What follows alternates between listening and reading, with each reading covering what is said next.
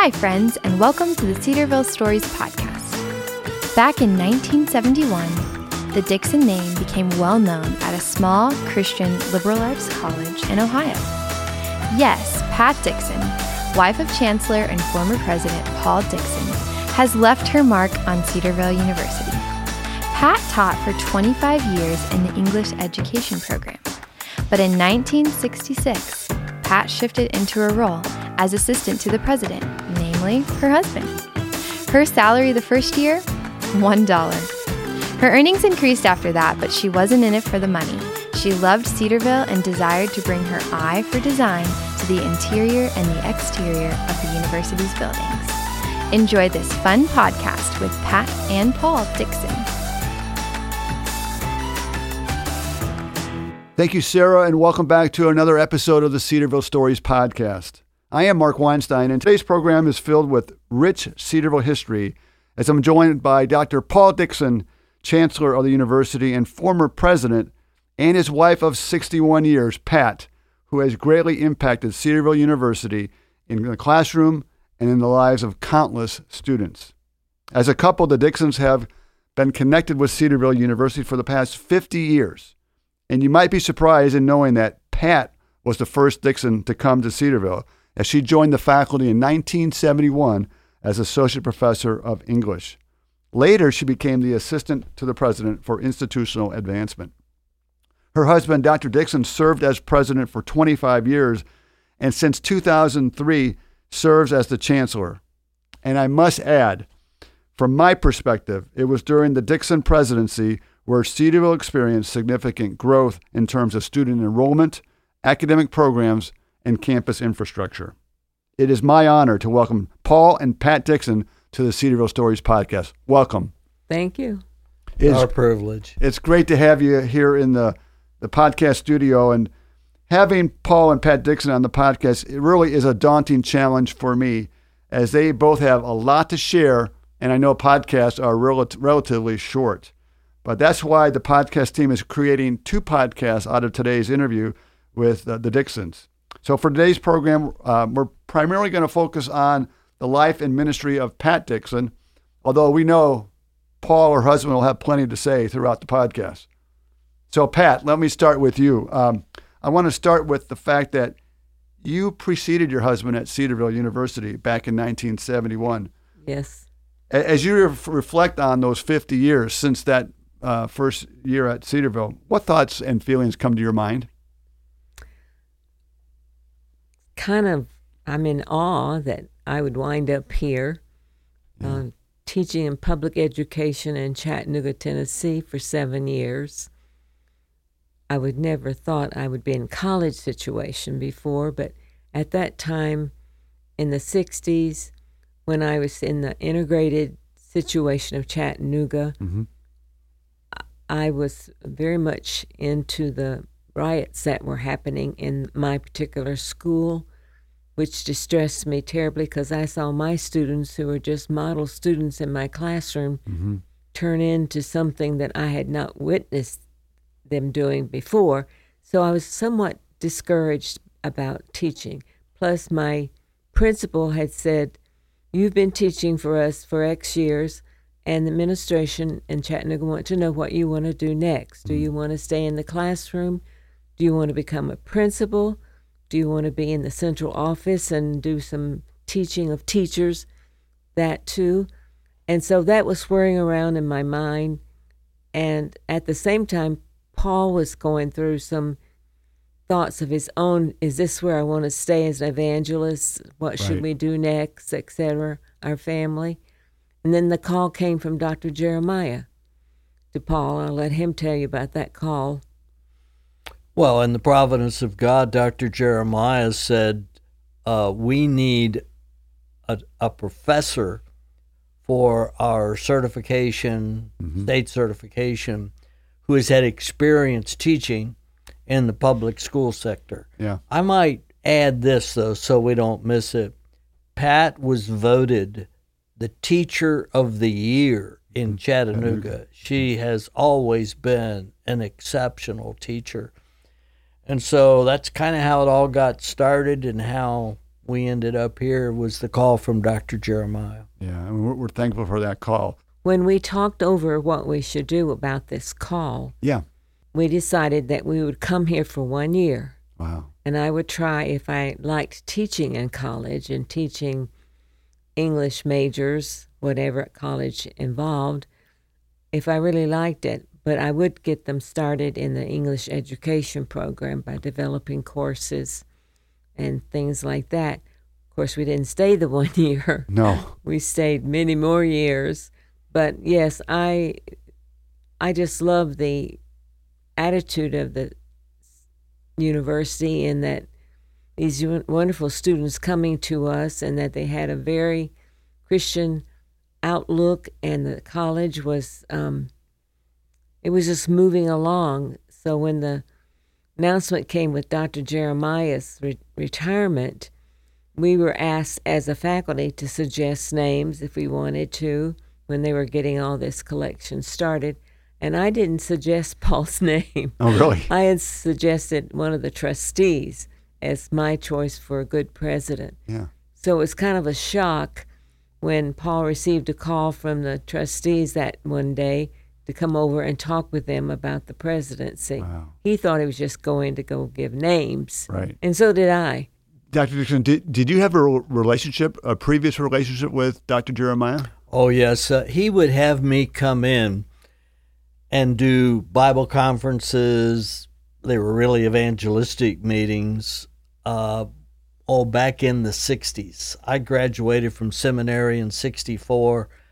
I went out as an evangelist. I'm preaching in a lot of the churches in Ohio. He heard about it. He invited me to come. And so that's how it all got started. And, of course, as president, I used to say we had a father-son relationship, and he would say, yeah, he's the father and I'm the son. And he also came home one day after being at Cedarville and said, you know what? If we were ever called to a ministry at a college, I would love for it to be at Cedarville. That was just in passing. Yeah. And you see what happened. Yeah, that's what the Lord had in mind. Yes. And you Right. followed the call.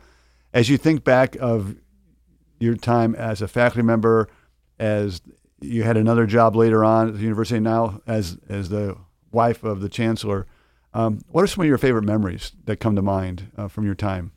Oh, more than likely, of course, the classroom. I taught freshman courses, but my major contribution was to English majors who were planning to teach in secondary education in the public sector. So I poured my life into them, very much so. And then the extracurricular things that I did, I was advisor to the yearbook for Right. several years. Right. And enjoyed that close relationship with those students. And I went on some mission trips with them. I led a team of 5 majors. We went to Hungary to set up a Teaching English as a second language in a church there in Budapest. And then I went to China many times in my relationship with working with our graduates who were teaching English in China. I was on that committee, was able to go there and see what was happening, get in touch with administration there, and view their classroom.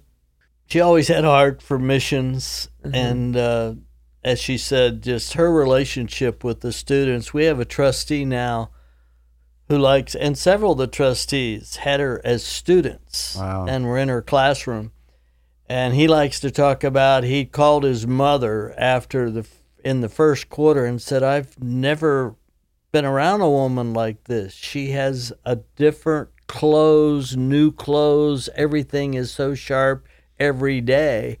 And as Pat says, he didn't even realize that she was just switching some things. Yeah, I'm a good coordinator. Yeah, yeah. But the fact, she has always, from the time she hit the campus, she's a classy lady. Yeah. And that had a marked influence on this institution. Mm-hmm. Remember, that's 1971.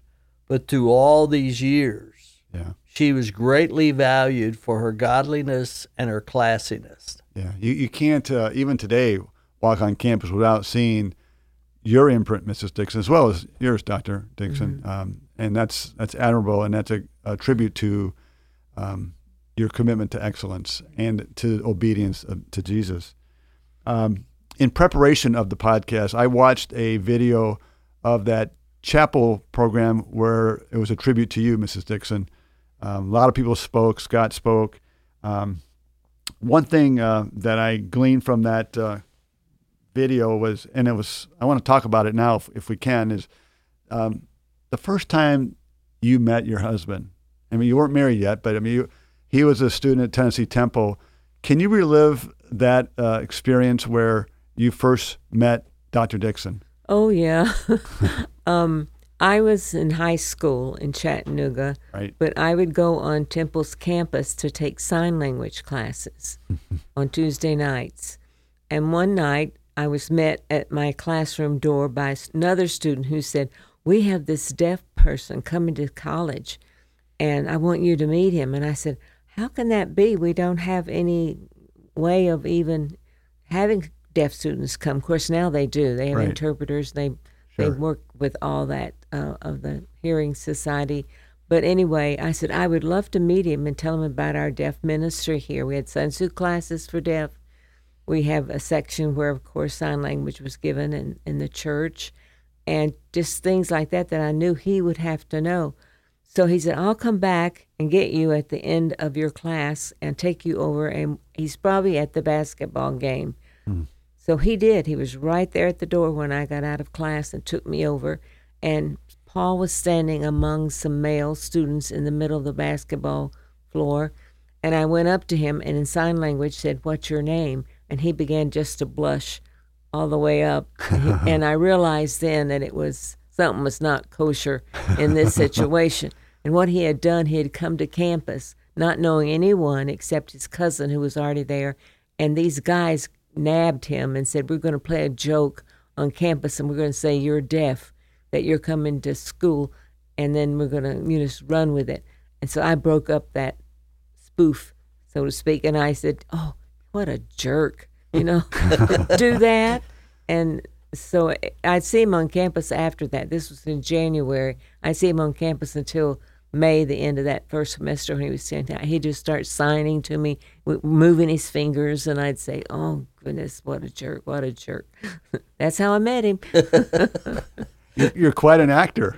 Well, I used to say, when I tell this story, as an evangelist and in the meetings, and I would tell it often, and how in the providence of God we met.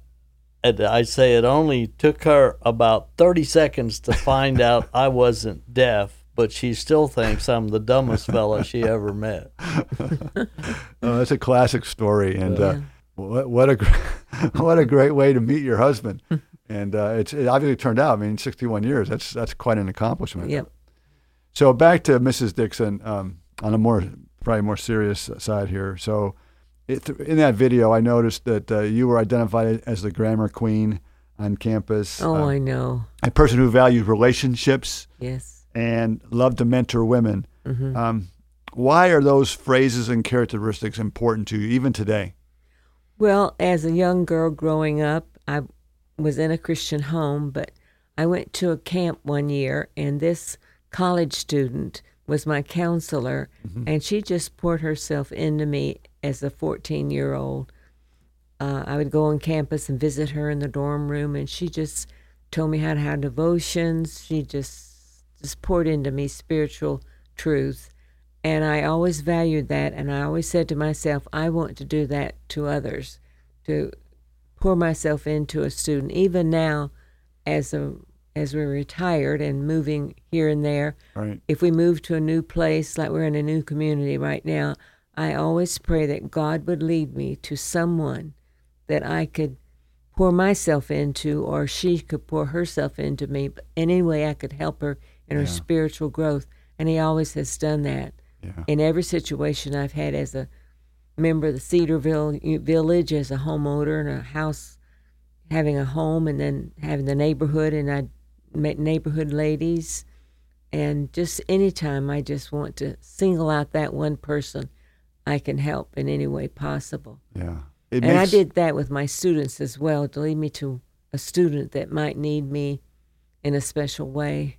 Yeah, it makes a big difference. I remember back when we had just moved to St. Louis, Missouri, this is back in 2005, so not really a long time ago, relatively speaking. But there was this one couple, Jack and Judy, and they saw us at church, and Judy was just like you, Mrs. Dixon, and just reached out to us and plugged into us, and we view them as parents today, and it's made a big difference in our lives. And I can't imagine the impact you've had with students, not just students, but now even in your retirement years, as you said. Yeah. Do any of these students that you served and reached out to years ago stay in contact with you today? Oh, yes, yes. Some of the workers that were sent out by maintenance to help me with my yard at the President's Home, I still keep contact. He's a pastor now. That's an example. Yeah. But I have others.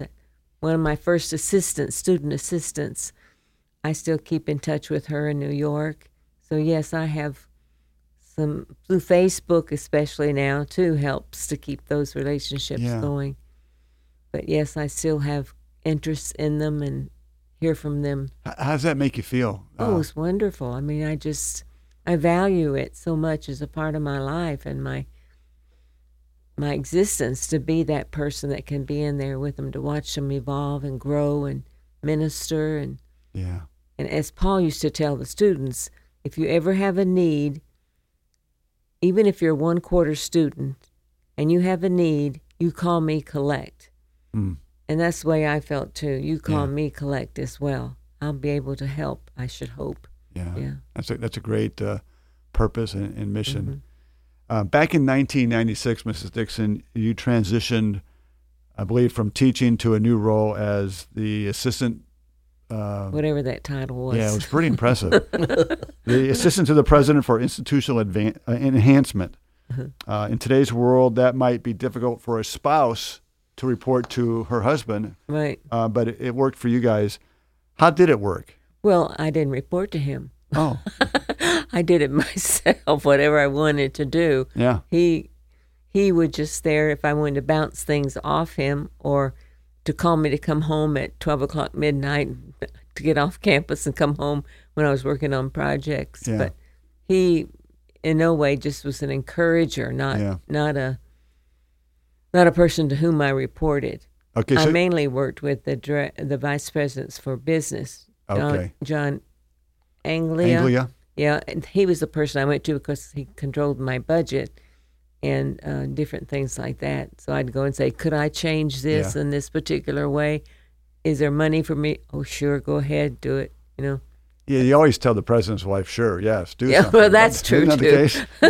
And I would add that you have to remember we're building so many buildings. Right. Over the course of those 25 years, $100 million worth of buildings. Yeah.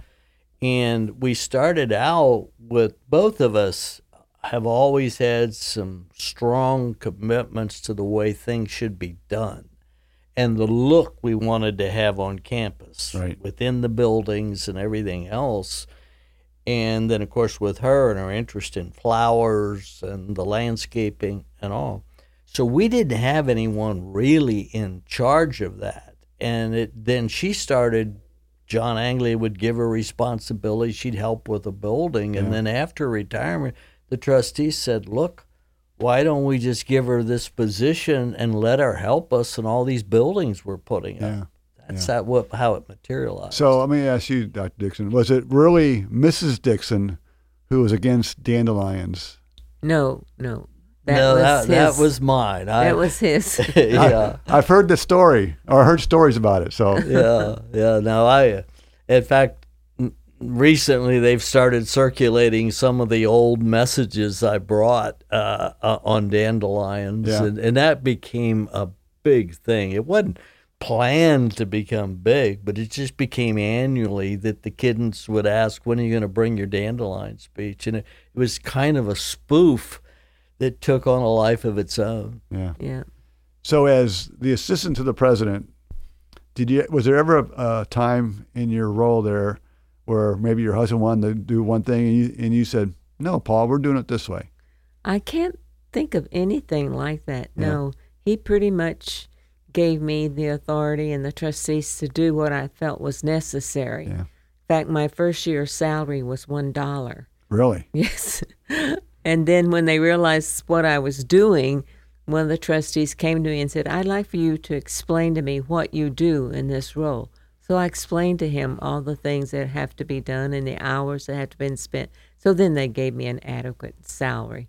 But I didn't take it for the salary anyway. I just felt there was a need to someone coordinate all of this. Yeah. And what prompted me to do it, I still recall, I came into the old dining room, and one of the staff people was gathered at a table full of people eating, mostly faculty, and he had this two things of carpet samples, and he was holding them up and saying, which one did you like? And I thought, oh gosh, that can't go on. No way can you decide colors and carpet giving to just people in the dining room. Right. So that's when, again, I was reinforced that maybe I should take this on. I've never had a course in decorating or anything like that. God just gifted me with a sense of color and how to arrange things. I can see things in their position when they're finished. So I just went on that.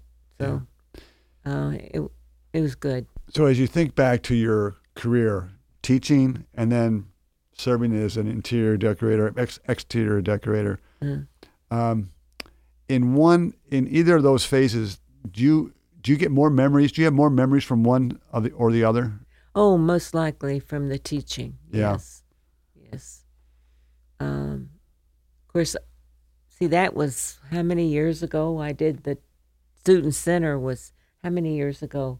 Was that 03? That was like the student center was probably opened in 2000. Mm-hmm. So that's 21 years past. Right. And, of course, it's all been refurbished again. Right. So what I've done initially in some of these buildings is passé now, and it's being redone. But I think my teaching is what I really enjoyed the most. That's my good. contact with students. I think it's what she's saying is that her teaching, her love for the students and God investing in their lives, that goes on. And as she just said, the decorating has changed. Others have come in. The whole styles have changed, Right. You name it. So she just loved the students. Yeah. Mm-hmm. Do you have any favorite student stories? Well, when I was advisor to the yearbook, one of my staff people was very close to me. His name was Jeff Bergendine, and it was in the 80s. He was in a car with a couple other students, and they came to my house. It was at night, and rang the doorbell, but I thought it was just another faculty member that was coming to drop off something that I needed. Yeah. So I didn't go answer the door because I was dressed for bed and my hair was rolled up and all that kind of stuff. So I didn't go answer the door. Well, they went on, these students, and picked up a couple of more students, and they were doing a Young's Run, as they called it back then, and were in a terrible accident, and two of the people in the car were killed. Jeff was badly, badly wounded with all kinds of head injuries. Yeah. It was just a terrific crash, a terrific time on campus of sadness. And so that was a very special time for me to be able to help Jeff in his recuperation, which was very long. And he since has gone on to be with the Lord. But I'll never forget that crash and that night, because I could have been in that car with those students, and I wasn't. And the girl they picked up last and said to take my place, she was one of the ones that was killed. Oh. From her position being in a car. They were hit by a drunk driver on their way to Young's Dairy. So it's been years since you've held an official position here, but Cedarville still is very, very important to you. Oh, sure. What's it like for you now when you come back to campus? What thoughts go through your mind as you see the Cedarville of today? Oh, I'm excited about what's happening here today. And I'm so thankful that Dr. White has included Paul to be a part of it, because he can give what from his experience as a fundraiser, et cetera, and different people he knows in the community. We saw in the previous time before Dr. White that the the association with Springfield and Xenia and Dayton had just been depleted. There was no relationship there. Yeah. Paul was on the Chamber of Commerce in Springfield. Okay. And he wanted to do that in order to have that connection with Cedarville to Springfield. And we saw that kind of diminish over the years. And so that's an exciting part, to see those connections begin to come into vogue again with having the relationship to Springfield, and they know about us. Yeah. You know? My final two questions are definitely on the spiritual side of the podcast. In watching the video, I learned about your spiritual conversion. Could you share with us when you accepted Christ and when he really became real in your life? Okay. As I said before, I was born into a Christian home. I'm a twin. Yep. And we were born together the first time. And the second time when we were born again, we were at a camp, Camp Joy in Chattanooga. And neither of us knew of the other one accepting Christ at that time. We were about 10 years old then. So I always said we were born together the first time and the second time because, physically. Right. Yeah. And being in a Christian home, my mother always said to my sister and me, God doesn't have any grandchildren. You girls have to make a decision for yourself what you want to do with Christ's claims on your life. Yeah. Which we both did. So, like, you went down at camp one aisle, and your sister went down another aisle, right? Well, it wasn't in there. You dealt with your counselor. Oh, okay. In rooms. We didn't, they'd have services at night, but you would, if you wanted to make profession, usually told your counselor. So it was in different positions in the camp that we were at. Okay. And they were both baptized the same day too. And as I said, she's now in heaven. But how special was that to know that you were born the first time and again the same days? It was just wonderful, wonderful. When I was growing up, I probably would not have done anything negative to result on my parents being wild child or whatever because of my parents. I didn't want to disappoint them first, even before I thought about God. That's how important they were in my lives, and not wanting to offend them or shame them in any way by the life I was living. So, and I would say as far as when the complete process that was beginning to go to a different stage of my relationship with Christ came at the age of 14. Okay. And from then on, I've thought about this often. Why did I have this sensitivity to God's claim on my life? How did that happen? And I just always felt that that God designated for me to be something that he wanted me to be, and had that longing on my heart to be in obedience to him and to my parents, whatever I chose to do. Oh yeah, and you're definitely a treasure to the Cedarville community. For all those who are listening to this podcast, they're thrilled to hear your voice and to hear you share your story. So thank you for sharing it with me. My last question for you is, at the heart of the Cedarville Stories podcast is to tell Cedarville stories for God's glory. How do you see yourself, hope you are bringing God glory in your daily life? Well, in my daily life, I think of this truth of Scripture that I've used all my life, 2 Corinthians 3:5. Not that we're sufficient of ourselves to think anything as of ourselves, but our sufficiency is of God. That's been my life verse, and that's what I rely on. I am not within myself capable of doing anything, teaching, working with color, whatever, but it's of God's grace and I recognize it is of his grace. Yeah. Because I have nothing to pinpoint that's what made me do this or do that other than God's grace. Well, we're all in the same boat. Yep. And we're thankful for that. And I'm thankful for the opportunity today to meet you for the first time. I've met Dr. Dixon several times and admire your service together for Cedarville University. And I wish you the very best, and thanks for joining me today on the Cedarville Stories welcome. podcast. You're very welcome. Thank you. Thank you for listening to the Cedarville Stories podcast, brought to you by Cedarville University. If you were encouraged by today's episode, share it with a friend. Please rate and review this podcast on your favorite podcast provider. And connect with us at Cedarville on Twitter, Instagram, and Facebook.